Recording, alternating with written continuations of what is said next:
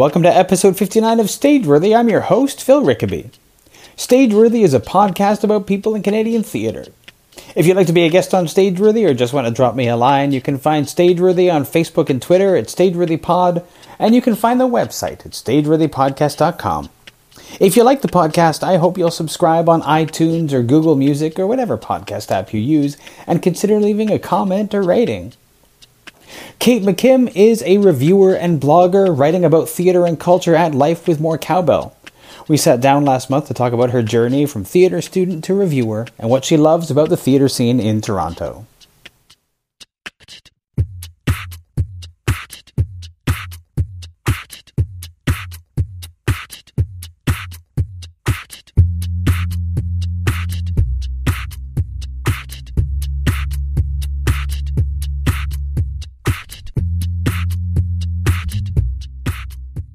Okay, the blog is Life with More Cowbell. Yes, that's right. So, and that's a sort of an arts blog, reviewing theater. Are you promoting theater, reviewing theater, doing the whole? Reviewing and promoting. Mm-hmm. It's I don't set out to be a critic so much as a someone shouting out the work. Mm-hmm. My main focus is theater, local Toronto theater. Yeah. I also do a bit of music and literary arts and visual arts, but theater would be Theater's the main focus. The main focus. What was the impetus to start doing that? Was there something that made you want to do that? Actually, when I was with Alumni Theatre a while back, they decided they were going to set up a blog and promote their stuff more on social media, etc. And the blog was set up, but no one was really taking care of it. Mm-hmm. So I approached Tina McCullough, who is the marketing and marketing promotions manager, and I said, "Hey, let me take a crack at it." Mm-hmm. And basically started off by blogging about alumni's productions, and I was also writing for the newsletter at the same time. Mm-hmm. And then it kind of expanded from there that, a lot of people at Alumni or who do shows at Alumni are also doing other shows, so it might be interesting to include that as well and create a little connection and goodwill among our, fellow non-professional and community theater companies. Because there's a lot of crossover, with Alumni and Village and East Side and Amicus, etc. Yeah. So I did that for a couple of years, and then came time for me to leave Alumni, and I decided, I wanted to do something else, just kind of pursue more of my own work and get out actually and see more, performing arts around the city. But I found that I was so taken and bitten by the blogging bug. I thought, I need to start my own blog. So there was a bit of a 6-month overlap period where I was blogging for Alumni, and I started Life with More Cowbell. Were you writing separate pieces, or were you cross-posting? I was doing a bit of cross-posting, but I was also writing starting to write separate pieces as well. That took a little while to kind of sort out. Yeah. It was a bit challenging that way, and just kind of, time-wise as well. But, in the end, sort of had it up and running, and it'll be 6 years in January, I believe. That's a good run. Since I've had it up and running, yeah. Now, you sort of made a distinction just a couple minutes ago, sort of like not saying that you're not a critic. How do you see the work that you do once you've seen a show? It's not a review. It's not criticism. Is it just shouting out good work? Is it calling out? How do you look at it?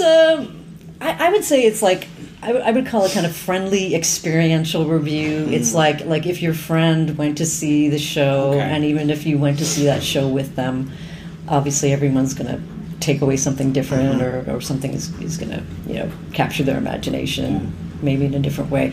So I find when I went and wrote the blog, I wanted to be a combination of talking about the show and what the show's about and who's working in it, but also focusing on the positive, focusing on what's positive of the show and promoting the show. And that more or less came out of my work at Alumni, because my work as the blogger there was kind of like, you're blogging to You're promoting. I'll promote the shows. You can't right? promote the show by being negative. Yeah. So it's it's that kind of a crossover between review and public relations, I guess you would call it, if you wanted to go with the more traditional terms. Do you? I suppose you always try to find a positive in something that you're writing about, or like... Yeah. I mean, and that's one of the things that kind of sets me apart from the critic is that, if there was something that maybe necessarily didn't work for me, I'm not really going to mention it, or I'm not going to make a big deal about it because it is more about shouting out the work. I mean, there are a lot of people who do criticism, and there's space for that, and people look to them for advice and respect their opinions. There are critics in the city that I really respect the opinions of. But for me, just from a personal kind of stance, I like to focus on the positive stuff. Because there's always going to be something good. Even if a script didn't necessarily work for me, or maybe a performance didn't necessarily blow me away, there's always going to be something, whether it's the ensemble, whether it's one particular performance, design. That's a really positive and I think rare attitude, because I know I've come out of some stuff that I did not enjoy, and just like, one of the reasons... I focus on that. I find I get stuck on these things that I didn't enjoy. It's hard for me to just say, okay, but that work was good. Right. But I can get on a rant about the stuff that maybe didn't work for me. Are you ever how do you keep from if something really sort of got on you the wrong way? Do you have is there any way that you keep yourself from ranting that, or do you write is there a shadow review of anything that's your rant and then you get rid of that? And now you've done that, no, actually, that's a good idea, though. I often wonder what my alter ego would write in cases like that. More or less, I will just kind of not mention it. I may have private conversations, with somebody, with my friends, or if someone happened to go with me that night. But by and large, and also too, I mean, I'm self-selecting these shows. I'm not getting sent out by... No, you're going to the things head that of you a want to see. Yeah. And I mean, sometimes I'm going to, unknowns, because over the years since I've been doing the blog, I've been getting a lot more invitations to stuff, and in some cases that it's a new company or somebody I'm not familiar with, and so in that case it's kind of I'll go, and in that case it's kind of going in blind because you don't know what you're going to get.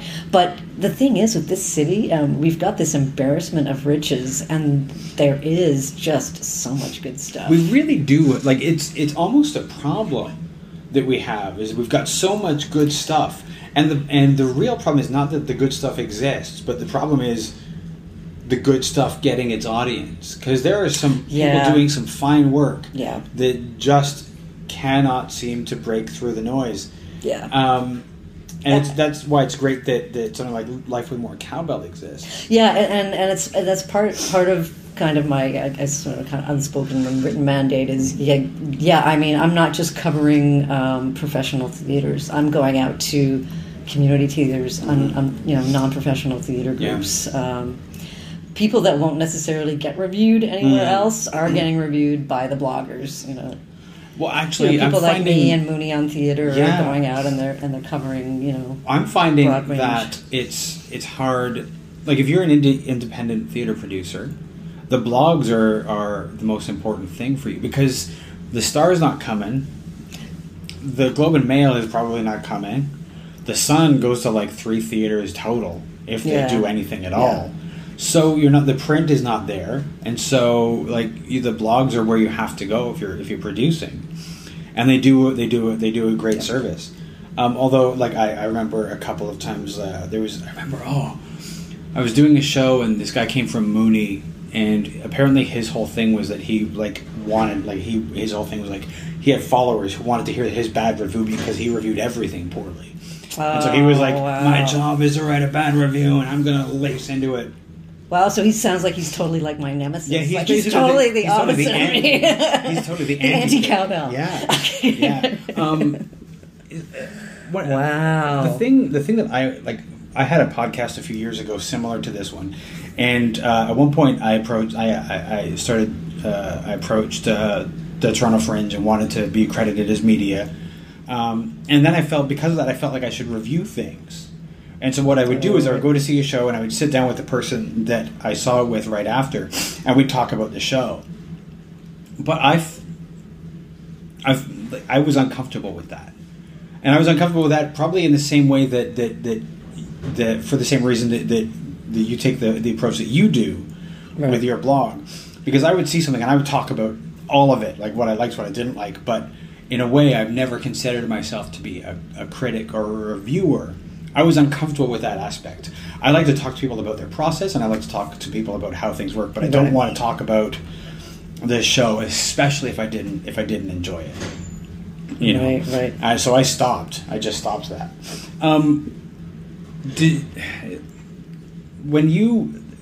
I guess like the approach that you take on Life with More Cowbell, since it came from the way that you write for alumni, do you ever have debates with yourself about how you're going to write a particular review? Do you sit down and sort of like, I'm not even sure like how many, like what kind of notes you're taking. Do you take notes at a show, or do you just like let it during the show? No, because I like to stay present, and I know some people like to take notes. Like everybody's got their own way of dealing, right? For me, I find my eyesight is not great in the dark, and B, I find if I tried to take notes, it's kind of like when you're on vacation and you're taking photos of stuff. Yeah. And you have that moment where, like, you're so busy taking photos of stuff that you're not really present and noticing what's going on around you. And for me, watching a piece of theater, I want to be there. I want to be, I just want to be there and experience it and feel it and whatever and think about it.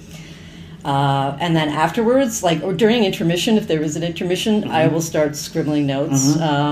Sometimes I'll start notes before the show, like if there's some particular design element that strikes me. But yeah, generally speaking, I'm especially for the the one act plays, I'm scribbling notes on the TTC on the way home. It's always, I mean, having somebody with a notepad changes the room. Yeah, like, if the actors can see it, it changes it. Even if the audience can see it, people around you, because it's like I'm thinking it might be distracting for others too, right? Like it's like, oh, there's a critic. Yeah, and there's a critic watching. It changes the mood of the room, just in this way that's almost indescribable. I had a guy sit in the front row while he was taking notes and reviewing my show at one point, and I was just like, "You fucking dick!" Wow. Like, that's a dick move, but take notes if you need to, but don't be sitting in the front row. Don't be discreet. Exactly. But most of the people I've seen taking notes are actually pretty good about. Yeah, most people are. Most people sit like where they really can't be seen. Yeah, but some people are not. Don't think about that. Yeah. Your background in theater. I mean, obviously you have an affinity for theater. Yeah. Because that's your primary goal, like where you write from in on Life with More Cowbell, where you mostly cover theater. Yeah. What is it that drew you to theater in the first place? What's your theater background? Oh God, my theater background starts, weekend mornings with the dress-up box of old clothes. Reenacting, our favorite television shows or novels, or making things up, playing dress up. The first actual play I did, I think, was maybe in grade 8. Some Christmas holiday themed show we put together, and then in high school, I did some shows. We did, Diary of Anne Frank and Up and Down Staircase, and I actually saw a few days ago the original film version of The Odd Couple, and that brought back fond memories of doing that show in high school. Where did you grow up? I grew up in Burlington, and I went to high school in Hamilton. Okay. I went to Cathedral Girls High School back when it was they had a girls' school, boys' school. Okay. Since amalgamated sometime in the 90s at some point. But I never actually took theater classes in high school, but I did theater. I took art class, music class. I played in the school concert band. Did they have theater? Did they have like a theater arts? There was a theater arts class. I don't know if I went all the way through to grade 13 at that point, but I just went out on audition for plays. Yeah. And did it that way. And then when I was looking at applying for universities, I was kind of torn between, do I want to major in visual arts or do I want to major in theater? I ended up applying to York for both. And then I also applied to a couple of other universities for visual arts. Got accepted for visual arts, so I ended up doing my BFA in visual arts at York. But still in the back of my mind, there was always that I really still want to do theater school. So took a year off, worked, made some money. In the meantime, I had joined Burlington Little Theater, so I was doing everything from props to acting to doing workshops. And then I applied to Ryerson National Theatre School, George Brown. George Brown took me, so I went with it. And I was actually fortunate to be the first class that got a third year. Because when I applied, it was originally only a 2-year program. Okay, so you were there probably just before I was. The warehouse 86 at to 89, yeah. The little warehouse, little 2-story, I came in tiny space. I think I started in September of 89, so you would have probably just finished before I came in.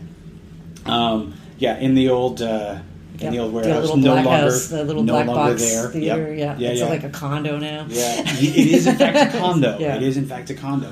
Heiner Piller and Peter Wilde. And Peter Wilde, although they didn't audition me. Actually, Joe Shaw auditioned me, and I didn't meet Heiner and Peter until the first day of class. But we were the firstborn of that administration, and with the third year, and second year, they called each one of us in the office and said, "Hey, we're thinking about doing a third year. So when you joined, it wasn't a second. Come? Oh, okay. Yeah. So we started off, I think, with 24, and we ended with 16.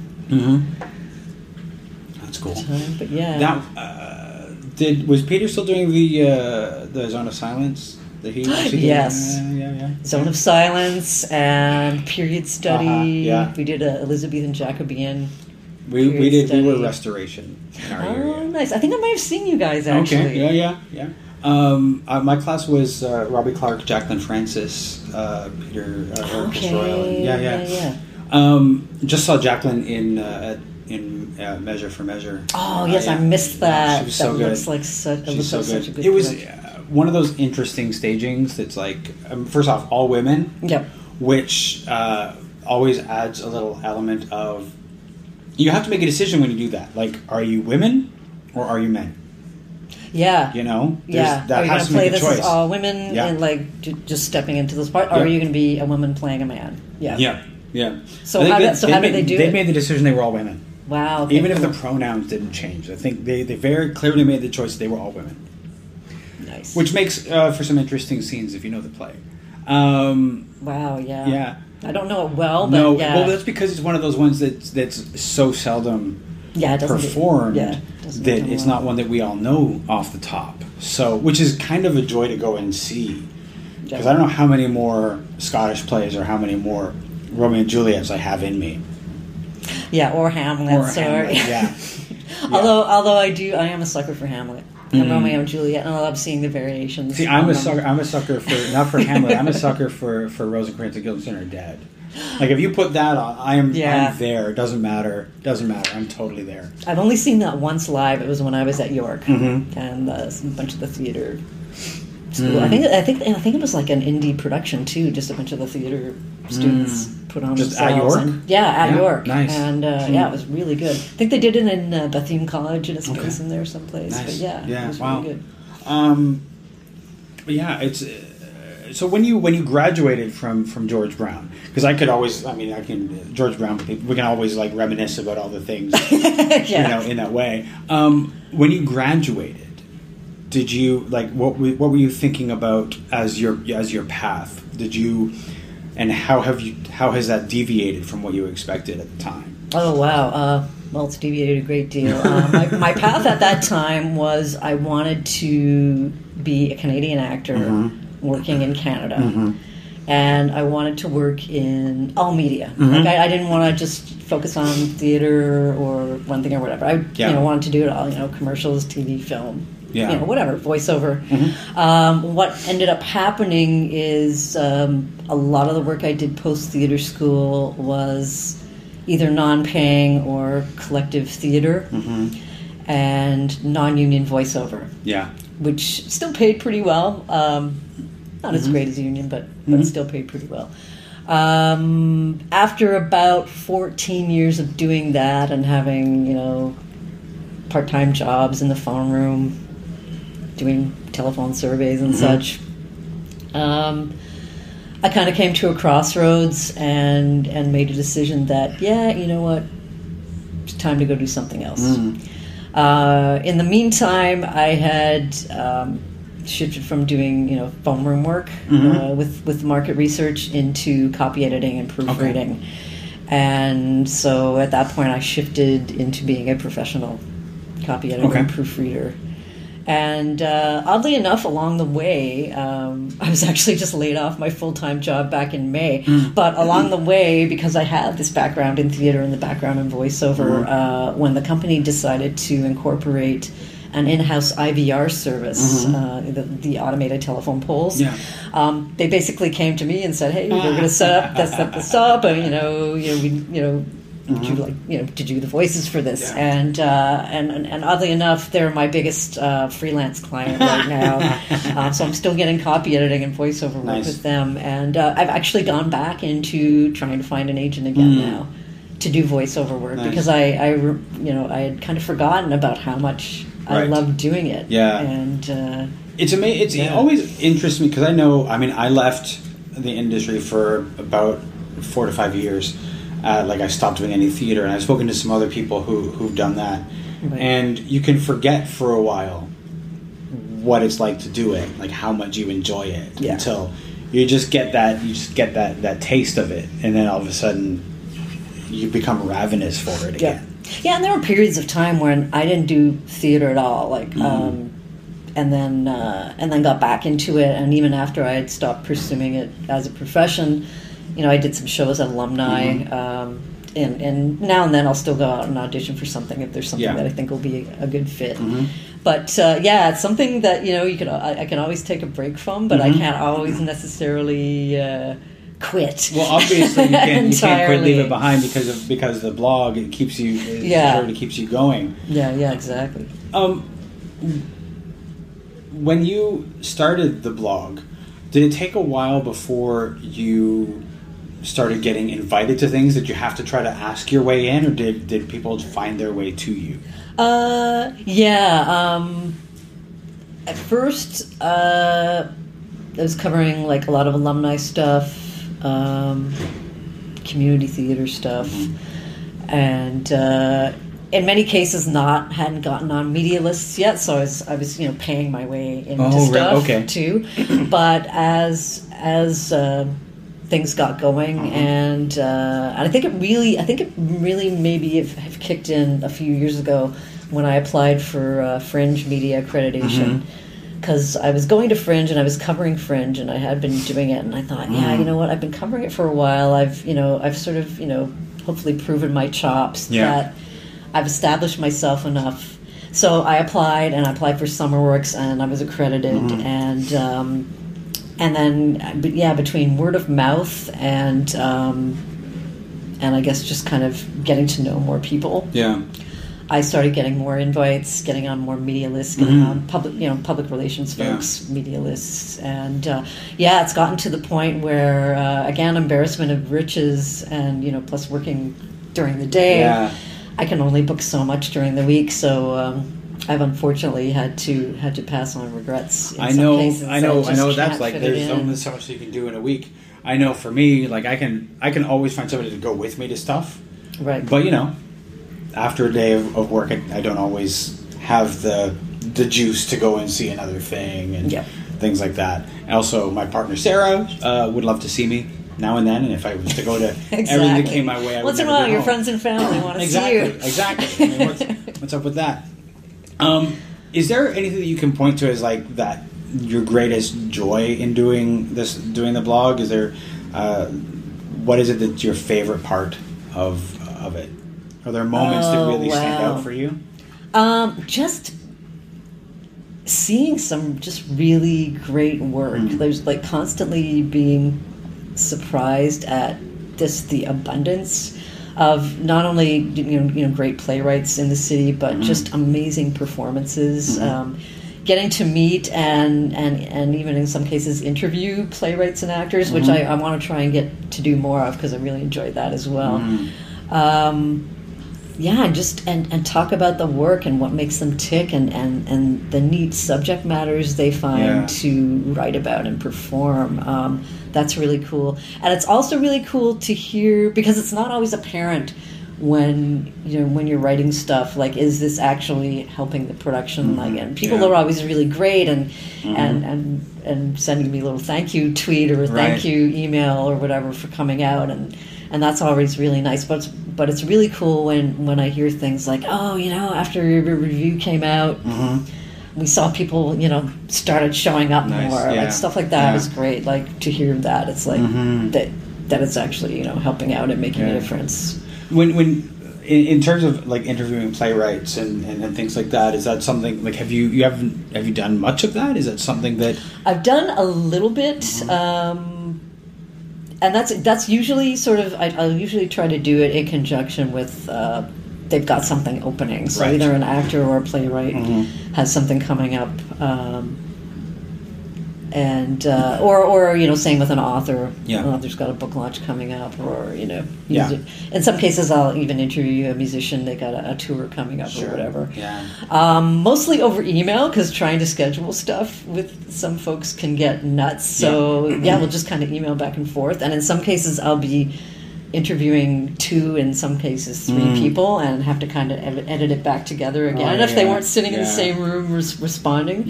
But I think I definitely want to do more of that, because it's always interesting to hear about people's process and people's inspiration. I know exactly what you mean, just from doing this and hearing from people who are making stuff about what it is that draws them to the subject matter that they're talking about. I can also tell you that I know that getting people like to actually meet with people. I love sitting down with people, but it can be difficult to get people to scheduling. Scheduling can be very difficult. I have often enjoyed when somebody has a publicist who can say, all right, at this time you're going to be here, and they're like, yes, at this time I will be there, and then because the publicist told them to, they're there. It's a little more difficult when you're like talking with people, and you're like, so what day is good for you? Oh, I don't know. But is there somebody that you've spoken to is like one of your favorites that you've like interviewed? Oh, wow.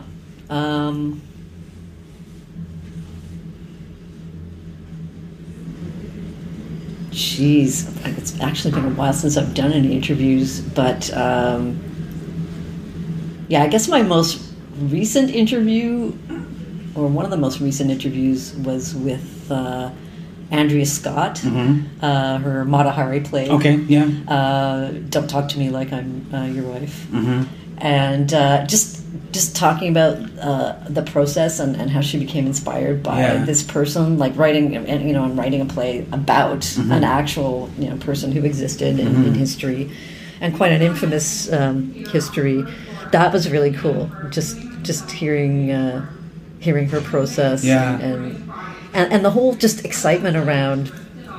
This is a production that's coming up. It's a production that's coming to SummerWorks. She had the Indiegogo campaign going, and so there was a whole community and a whole village kind of gathering around the creation of this piece, and that was really cool. I love when I see that happening. I love the community, because one of the things that I've often felt in the theater community is we talk about the theater community, but there isn't really one. So I always like to see when that community, when people can come together. There are some events that I've really, the Toronto Cold Reads and Sing for Your Supper at Storefront are like these opportunities for people to come together and read some new stuff and like get a bunch of people who do theater into a room for a period of time, which is one of those things that we don't do very often. In terms of the, like, is there, for people who are thinking about doing publicity and trying to get reviewers and get people to see their shows, are there things that you not generally, but you look for in a press release, things that they should do, things they shouldn't do? Is there anything in particular that you're looking for when people are sending stuff to you? Yeah, well, that's a really good question. Well, yeah, obviously just general information about the who, what, and the wheres. Yeah, if there's any interesting kind of historical tidbit or any kind of interesting, maybe perhaps there's a bit of inspiration from the playwright, or if it was inspired by a true event. Things like that are always really cool to see. I also really like it when they include the creative team, which is cool because, it takes, a village to make a production, and everybody's job is integral to making this production work. So, and I really enjoy that, having kind of worked both sides of the stage, working backstage, and having been a scenic painter and a props person myself. It's always really cool to see who's behind the scenes putting it together. Beyond the press releases, I know I'd like to see programs that have, solid breakdowns of characters and who the actor is playing that character. And in most cases you do see those, but every once in a while you'll maybe get, some bios of the actors, but not necessarily a full breakdown of what's going on. So that can be like a little extra work, kind of going back and making notes, or going back to maybe the board and the lobby, and figuring out who's who, because you want to be able to like name characters by name, of course, and obviously make sure you attribute the correct actor to the correct character, and I have actually, that has kind of backfired on me a couple of times. I think it was New Ideas. I actually mixed a couple of people up, and one of the actors kindly sent me a little tweet letting me know, so I went back and fixed it. Always happy to do have a little department of corrections and go back and fix something. That is one of the things that you have as an advantage being in a web-based medium, is that you can correct that day in a way that somebody who's in print can't. Exactly. Just to go back to the press release for a second, I know and this might be one of those selfish questions that I sometimes ask, but it's just a matter of when you're putting together a press release, one of the things that everybody's got in their head that it has to be one page. And so you're trying to figure out how much to put in, and you want to put in you want to put in the who and the what and the this and the that, but then you also have to figure out like how to fit in enough about the show itself to be interesting and to draw somebody in. Right. I know a couple of times, I've seen some press releases, and I've created some press releases that are so caught up in the minutia of the important, like who, what, where, and these people are involved, and then I'm out of room on my one page. Right. Oh, for your synopsis and stuff. Yeah. I mean, personally, I don't mind if a press release goes over into 2 pages. I mean, I guess the standard rule of thumb is you try and make it as short as possible. There again, I mean, personal preference. As long as it doesn't go past 2 pages, that's fine. I mean, I like to see a good, clear, brief synopsis.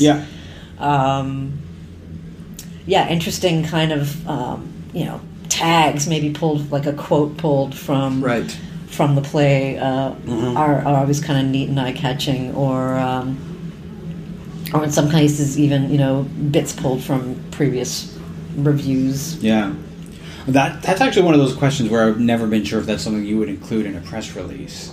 Like, if you're sending it out to people who may potentially review you, are you sending reviews? I guess you can, because I've seen a few that do, but I always sort of feel like if I'm sending this to somebody who's going to review the play, am I trying to give them the heads up to be predisposed to like my play because of things that other people have written? Right. Yeah. Well, I guess if you are doing a remount, including little tags and little bits from previous reviews. I don't mind seeing stuff like that. I mean, I won't when I'm out at, say, Fringe, or when I know I'm going to see a show, I'm not going to read other people's reviews before Right. I go see the show. Yeah. I'll maybe go to them afterwards. But yeah, I don't want to be, reading a full review Yeah. of something that I'm going to see. And I don't hang out and talk to people afterwards. I mean, partly because I need to get home and make my notes, Right. especially if it's like a late night on a weeknight.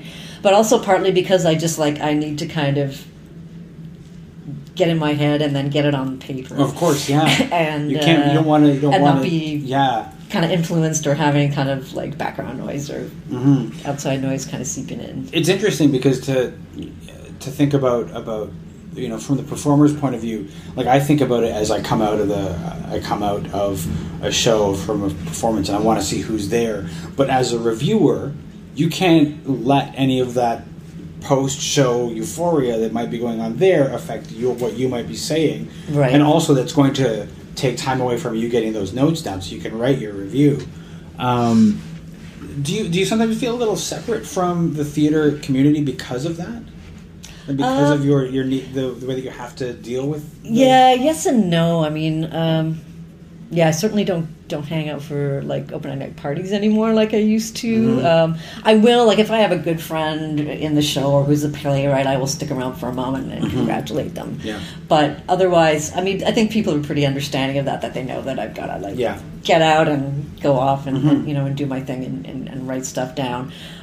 So yeah, I do kind of miss that a little bit, not kind of having to kind of absent myself from that kind of stuff. I mean, at least during Fringe, you can always go hang out at the Fringe tent at various points during the 10 days or whatever. Yeah. Not necessarily like right after a show, but No, at some but point, so I can connect with people It's available socially. there. Yeah, Yeah. Fringe tent is always one of those things because I always sort of feel like. And this is so weird because I've been on both sides. I've been somebody who's in the Fringe and somebody who's not. And when I'm not somebody who's in the Fringe, I almost feel like that's not for me. And that's interesting. not an act. Like it's nobody has made that a thing. Right. But somehow I feel like if I don't have a show, that the Fringe tent is for people who do have shows. So you're feeling like it's like kind of a green room space almost? Or it's it's sort of like a post-show green room space. And I know Right. that's not the intent. Right. And I think, maybe eventually they'll find some way to make it more welcoming. But I know that if I was not involved in theater at all, I would not find that a welcoming space. Just because of it seems so inside baseball. Right? If you're seeing all these actors talking to directors, talking Right. to people, and talking about all these things, and there doesn't seem to be a space for somebody who's just like getting a drink and saying, "I really liked you at the show." Everybody seems to there's the schmooze fest Right. thing There is that for sure. Yeah. But the thing I find about going to the Fringe tent is I could be going there by myself after seeing a show, or have a big break in between shows. And invariably, I will always run into somebody I know, whether it's an actor or a director or a playwright or whatever. And whether we hang out or not, or if it's just a quick hi or whatever, or we chat in the beer line. Yeah. And I find that way, like if I'm going to see something alone too, because sometimes I'll get two comps, sometimes not, and I don't mind going by myself in any event. But I always manage to run into somebody. So I guess in that way, I still do have a sense of the theater community. It's just maybe not as social as it used to be. But yeah, I know what you mean. That it does really feel like kind of an insider's space. It can a lot. It can. But yeah, I think I don't know. Maybe if I hang out around there enough. Yeah, you can kind of see pockets of this is like kind of a schmoozorama happening over here. Yeah. Or there's just people here buying their tickets at the box office or whatever. But yeah, I never really thought of it that way. I was just sort of thinking about the fact that we're in December now. When we were talking about meeting for this, you were talking about how you mostly take December off. Yeah. Now, is that because November is such an insane month? I don't know about if this happens every year, but November seems to be a very popular month for opening things. Yeah, that would definitely be part of it. The other part of it is that it's gearing up into the holiday season, and and as we touched upon earlier, making space and time for friends and family and loved ones, that's really important to me. And also, just to take a break because I find, early fall can be just so intense with going to see stuff that it just seems like, a natural kind of organic time to take a break. And then I also take a hiatus in June as well, because it's also a bit of I find it's a bit of a slower time, and also I'm just kind of gearing up. You're gearing up for Fringe. For Fringe and for Summer Works, and I find it works quite well, and it kind of is nicely spaced in terms of the break. I'm seeing maybe about half a dozen shows this month. Most of them are holiday related. But otherwise, I'm making time for Christmas gatherings and hanging out with friends and just relaxing a little bit too. Just like sitting around and watching, Rudolph on TV or whatever. Exactly. In terms of the calendar year. November, the fall is such a crazy month. You've got July for Fringe and August for Summer Works. In terms of the rest of the do you find that the other months of the year are slower? Does it sort of follow that January, February nobody does anything, and then it can be, I mean, but I guess that also depends on what else is going on. Like if I may have some more lit or visual art or music stuff to cover. More and more these days, I'm finding music is a bit more challenging to cover, only because of just timing. A lot of shows can be 10 o'clock on a weeknight, and it's just like, guys, I can't going to bed. Can't be out late on a school night, guys. I get you. Sorry. I have a hard enough time going to theater on a weeknight when the show might end at 10 o'clock, and I'm already looking at my watch thinking, I want to go home. Especially if you're traveling, because in some cases I'm traveling anywhere from half an hour to over an hour. Oh well, if you're doing a lot of the indie stuff and you're doing a lot of the community stuff, then you're not downtown so much. Except maybe alumni. And you're mostly going out to the suburbs or a little further. Do you travel? Do you TTC? Do you? I'm TTCing. TTCing. So it can be a show. What about shows that there are shows that are happening now, and they're more often happening in interesting spaces. I'm thinking of Kat Sandler's Late Night. That was cool. The interesting thing about that was very cool. I actually found that if I didn't know where the Zoomerplex was, I would have had a hard time finding it. Which is interesting because it's not a space that you think of as a theater space, but it's also difficult because that was absolutely the right space for that show. Oh yeah, definitely. That show would not have been what it was in its traditional theater space. Yep. But then the audience getting there, that's one of those difficult things. Yeah, bit of a hike. I guess partly too, it's a relatively new performance space. So once again, once word gets out a bit more. I mean, like with any other new space that people aren't familiar with, a lot of people didn't know, where the box was, or where or the Red Sandcastle, or the Red Sandcastle, or storefront, and some of them are a little bit more off the beaten path than others. Earlier this year I was at the Super Wonder Gallery, and I never even knew they had a performance space there. It's like Ossington and Bloor, just east of there, and I was just like, wow, you guys have this as gallery in the front and little theater space in the back, and it was really kind of cool. I think once spaces get established, word of mouth and social media kind of take over and snowball, and people get used to it. It'll be interesting to see other productions actually at Zoomerplex. It really would, because the thing is that Late Night was, it's set in a TV studio, so you can't get more perfect than that. I'm wondering about other shows in that space and how they will work. Yeah, multimedia shows something like The Summoned, which is a multimedia kind of piece with screens and stuff. Something like that might work in that space. Something where you're going to be needing a multi-screen space. That kind of stuff will be perfect in there. I don't like I don't think I'd want to see a traditional, like a play that would work in a traditional theater there. That would almost be a waste of that space. Something that was more multimedia, that like featured like even live music performance, or live kind of TV crossover, film crossover kind of performance. You've been doing Life with More Cowbell for like 6 years, you said? Almost 6 years. Is there a trend in Toronto theatre that you've been seeing, or a change that you've been seeing over those 6 years? Is there something that you're seeing more now than you didn't see 6 years ago? Definitely more multimedia. Yeah. Lots more really like interesting stuff being used with projected images, whether it's moving images or stills or even texting. Okay. Scenes of texting where that gets thrown up there. It's been very cool. And shadow, like puppetry and shadow puppetry,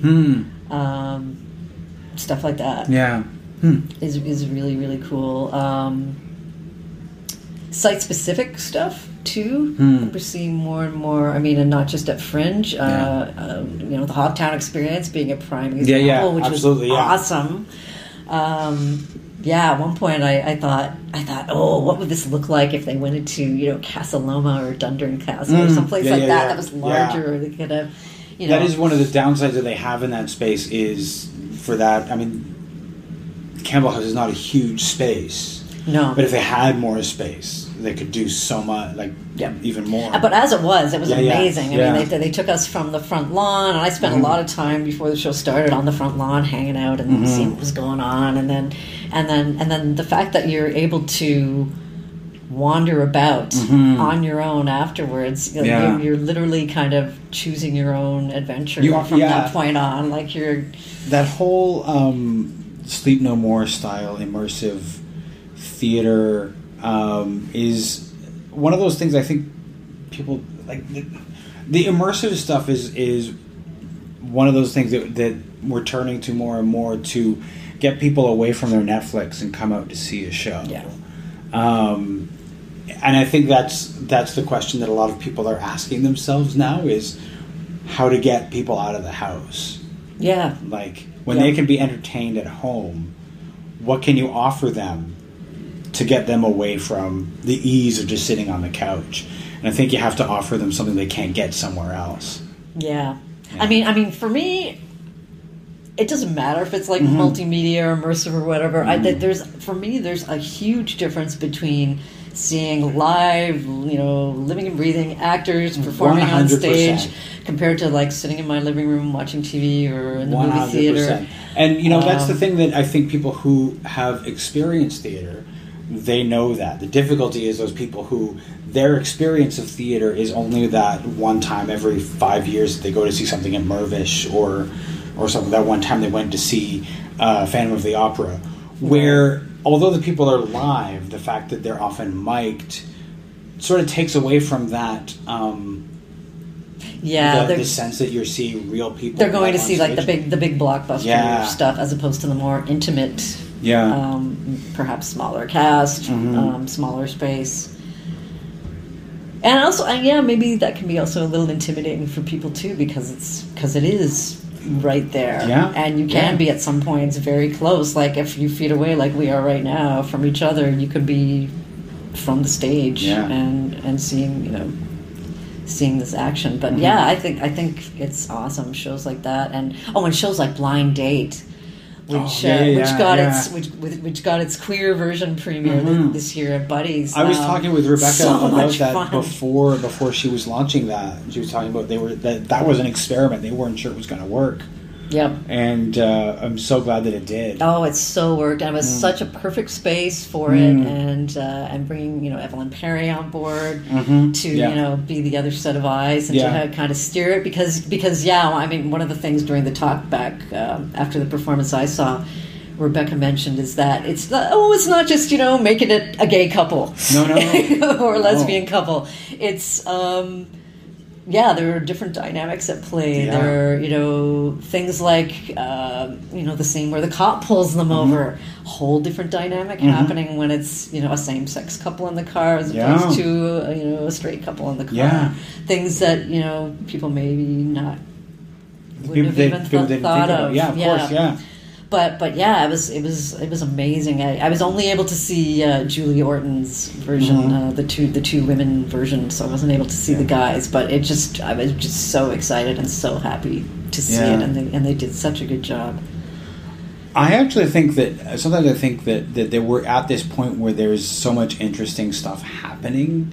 Like Blind Date was this thing that started as a 10-minute sketch at the Spiegel tent. That's right. Yeah, the first time I saw it was at the Spiegel tent. And is now grown into this phenomenon that is now that she performs, but other people will perform, and is now has the queer version and all these different ways to finding like different like this all women measure for measure, the Hogtown experience, and all of these things. These exciting things that are happening here, just in Toronto. Have you had the opportunity to see shows in like cities outside of Toronto? Have you gone to Hamilton to see stuff? Are you traveling? Have you been to any fringes outside of Toronto?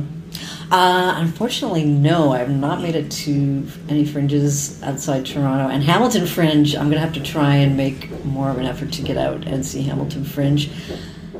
Last time, I have seen some shows at Theatre Aquarius in Hamilton. It has been a while since I was there. And actually, while the queer version of Blind Date was on here, the straight version was playing at Theatre Aquarius.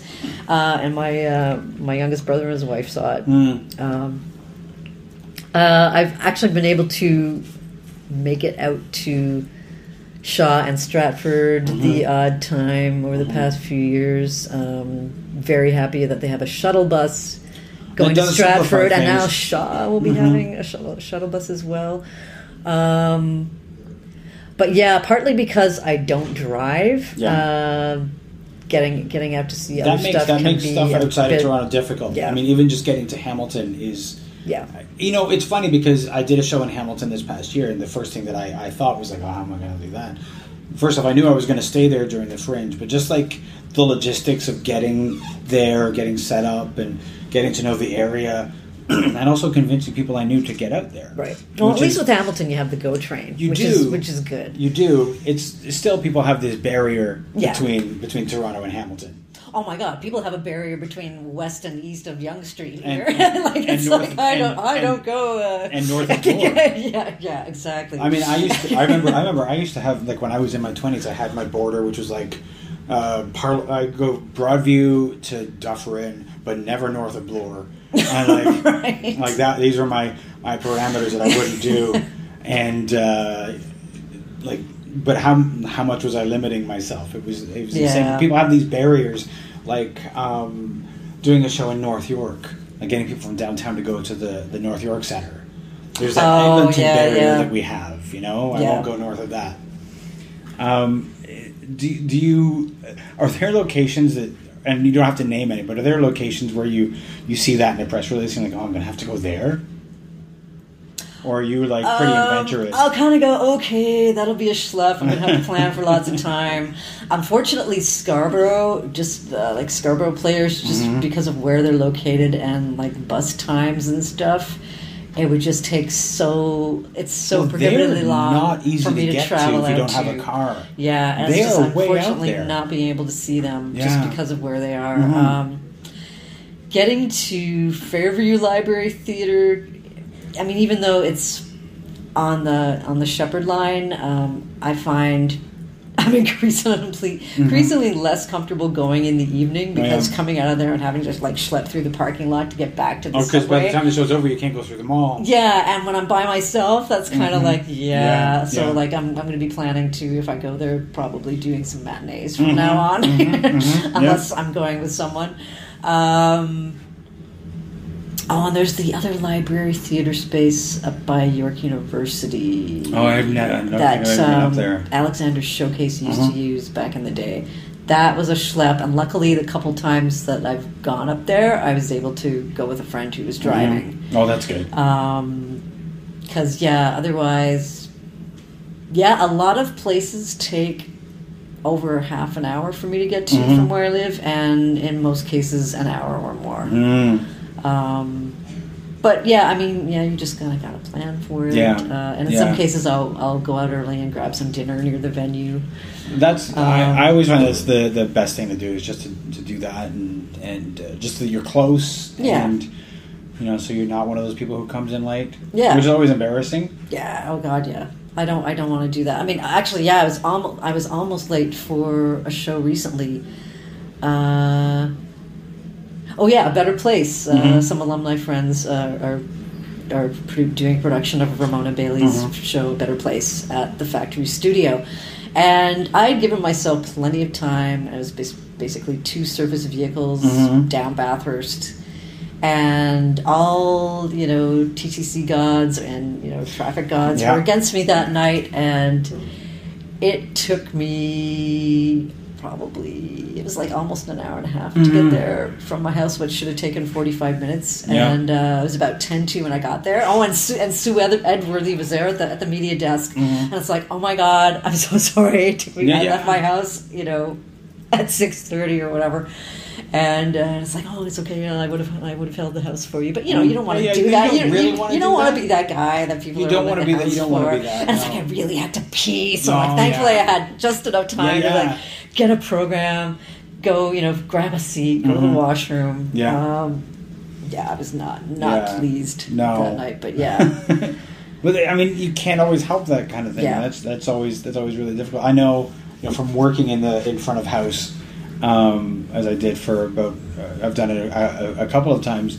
There's 2 kinds of late people. There's the people who, they're caught in traffic, they're flustered, they're nervous, and then there's the people who didn't really give a fuck anyway. Yeah. And they're just sort of sauntering in. I would much rather deal with the person who's flustered because I know that they've obviously something has happened and the person they were making an effort to be on time. And the person who didn't make an effort, but and people who are like just so blasé arriving for like an 8:00 curtain, like 10 after 8, 5 after 8, it's like. Wow, you're lucky. Or in some cases, that the house was already held, and then in other cases, they're kind of quietly creeping in or whatever. And it's just like, wow. There's so many people who just sort of like they showed up at like 5 after 8, and they don't even care, but they're amazed at how the show started. Yeah, and that they're going to have to wait to go in, which is always like, no, of course we're going to stop everything and let you go in.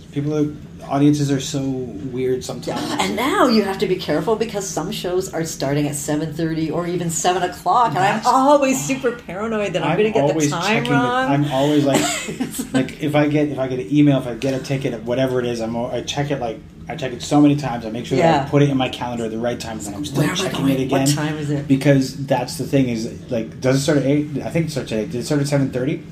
When I went to see Measure for Measure, I was going with a friend. And we were convinced that we started at 8 o'clock. So we figured that we were like at the Starbucks and we were sitting down and we're, having some coffee. And then we said to her, well, okay, I guess, 6:30 is too early. But, if we go over at 22, we'll be fine. It's not too early to go over there.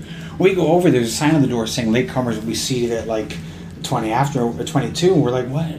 Latecomers?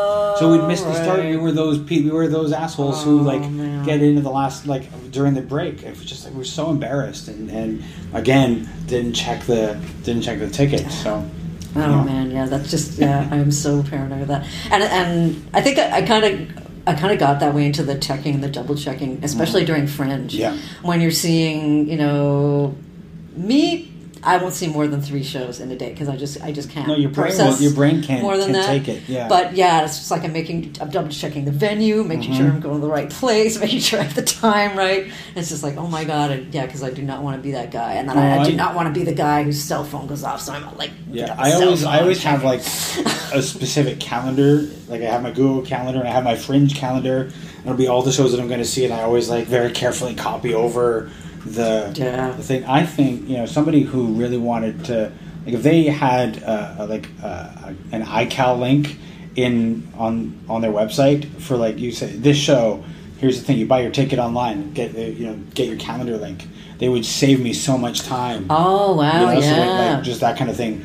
Just download that, load it on your calendar, and then you wouldn't have to copy over all that stuff. Right. Maybe one day. Yeah. Anyone who's creating apps. Yeah, exactly. Out there. Exactly. Think about that. So we can find you online at lifewithmorecowbell.com. That's right. On Twitter. On Twitter. At Life More Cowbell. Life More Cowbell. Awesome. On Facebook page, Life with More Cowbell. Awesome. And Instagram. Life with More Cowbell? I'm actually on Instagram now, yeah. It's funny. Trying to figure out, because I have a Instagram account. The question is like what to post on Instagram for the podcast. Is there something when you're posting on Instagram? Are you posting? What is it that you choose to post on the Life with More Cowbell Instagram? A lot of it is just kind of me, of in my life. But then I also recently started this just kind of series of photos, taking an actual cowbell, which my brother gave me for Christmas one year, and doing little photo things around the city, like neat places. For Pride, I had a little Pride flag, nice. Cowbell. Yeah. I'll do something with the holiday at some point, nice. Or I'll take it to like a neat sculpture or a neat building in the city. And I kind of got away from doing that because you're busy and life and stuff. Yeah. So I want to get back to doing that again. Yeah, I've got a photo by Casa Loma. Nice. With the cowbell. Cool. I have on the bar at Alumni, where it all started. Yeah. Oh, nice. So I'll post stuff like that. Awesome. The odd pictures of the cat, things like that. Everybody loves pictures of cats. Kathy, well, this has been really great. Thank you so much for talking to me today. Thanks very much, Phil.